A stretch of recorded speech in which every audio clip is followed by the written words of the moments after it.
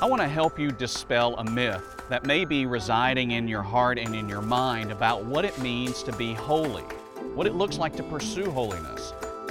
There's too many people that think that you have to move away from culture and everybody else. You need to live in a spiritual retreat on the side of a mountain or near a waterfall and a babbling brook, where you don't have to be around other people in order to be holy. But that's really not what Jesus had in mind.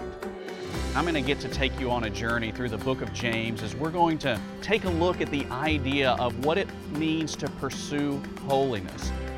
I think holiness is not separating yourself from the world. It's actually bringing all of your faith into the world. It's making sure that you apply the ways and the will of God into the way that you live your life with your family, your friends, your coworkers, right here at your house on your street. So thanks for taking this journey with me as we dig into the idea of pursuing holiness.